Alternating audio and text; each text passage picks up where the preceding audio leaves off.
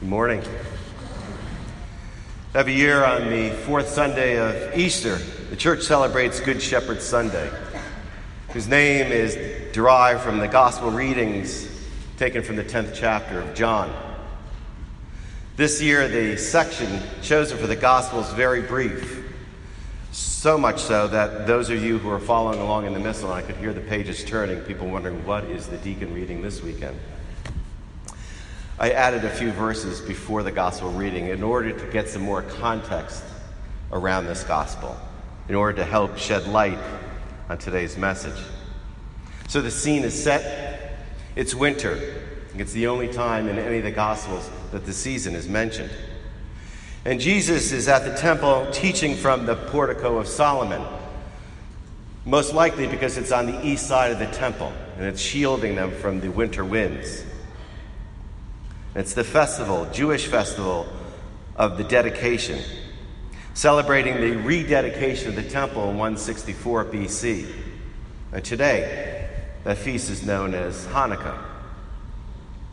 So as the people gather, we hear them challenging Christ, asking him again, "Who are you?" They're saying, "If you're the Messiah, just tell us in simple words." And Jesus replies to them, "What are you talking about? I've been telling you all along. I am. And I've done all kinds of signs in my Father's name. But you don't believe me because you're focusing on this temple and you're focusing on your Judaic laws. And you do not listen. You don't want to listen. Or you don't have the faith to listen to me. But my sheep, my followers, they listen to my voice. They listen, and I know them, and they follow me." This analogy of the shepherd's voice and the relationship to the sheep is pretty perfect for what Jesus was trying to say.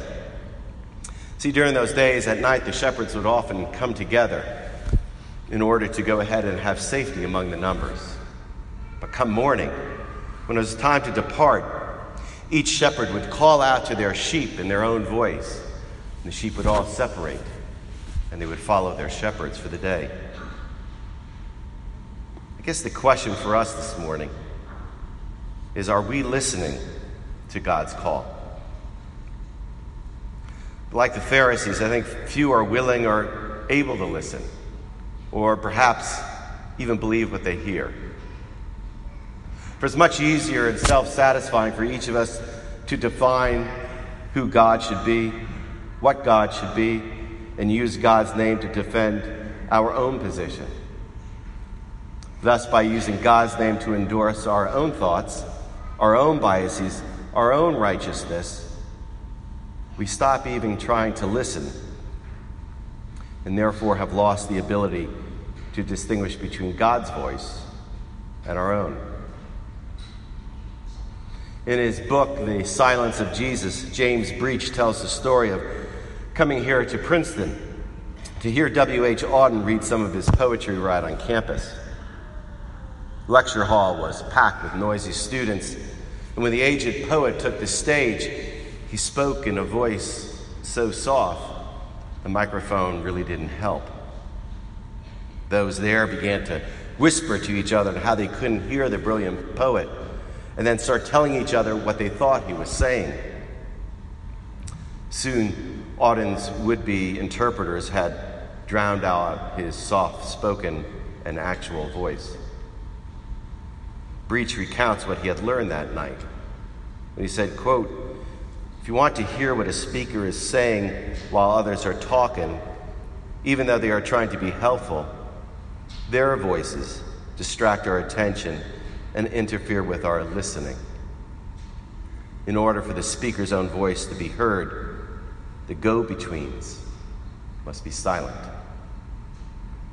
Needless to say, when the speaker is God, this advice takes on special significance." Today, I think our distractions are not only the voices of others, but also the bombardment of all the noise in our lives. I was recently reading an article where CEOs of many organizations are now teaching their employees how to meditate. That is, how to take 20 minutes out of the day to quiet their mind and their entire body and being in order to hear and process in a more focused way. Who would have thought that one of the most ancient forms of prayer would be used in the workplace to help silence and bring stillness to that place? Last year, my wife Teresa and I visited our son and daughter-in-law in Albuquerque. And the four of us decided to take a 2-day trip down to White Sands, New Mexico, which if you haven't been there, it's just beautiful. So we stayed that night in a town called Cloud Croft, population 768. And its tagline is that it's 9,000 feet above stress level. And it is. So after breakfast that next morning, we decided to go for a walk around one of the local trails in the treetops. And these trails were once where the trains would come up and bring supplies in the 1920s and 30s. So when we arrived, we looked at the trail map and we were trying to figure out where we wanted to go and how far we wanted to walk. And lo and behold, out of nowhere appears this ranger. He introduces himself. He says his name is Hank. Hank says it was our lucky day, for he was closing up. This was the last day of the season. So we explained to him, what we wanted to do and where we wanted to go. So he showed us on the trail map which way to go. He says there's this little side trail. He says it's not that long, but make sure you take it. He says it's an incredible scenic overlook. And so when you get there, he says sit on the bench. He says and breathe in the mountain air. And look at the creation God has made. And then listen.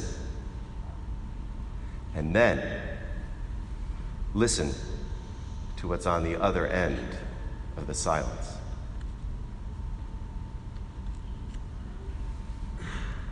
Have you ever sat still enough, and long enough, and quiet enough to listen to what's on the other end of your silence?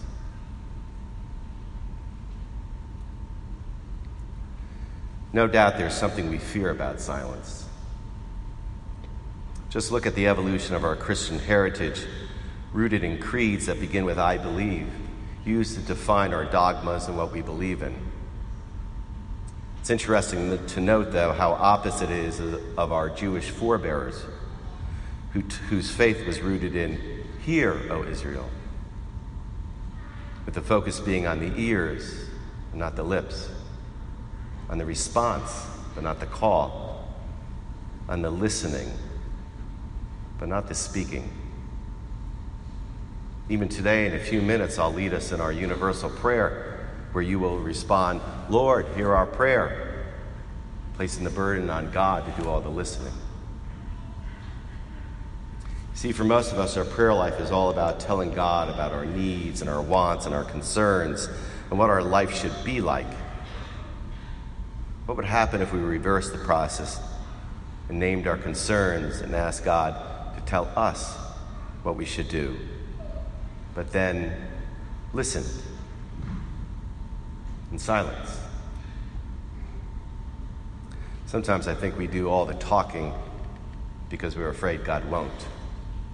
Or God will, and we won't like what we hear.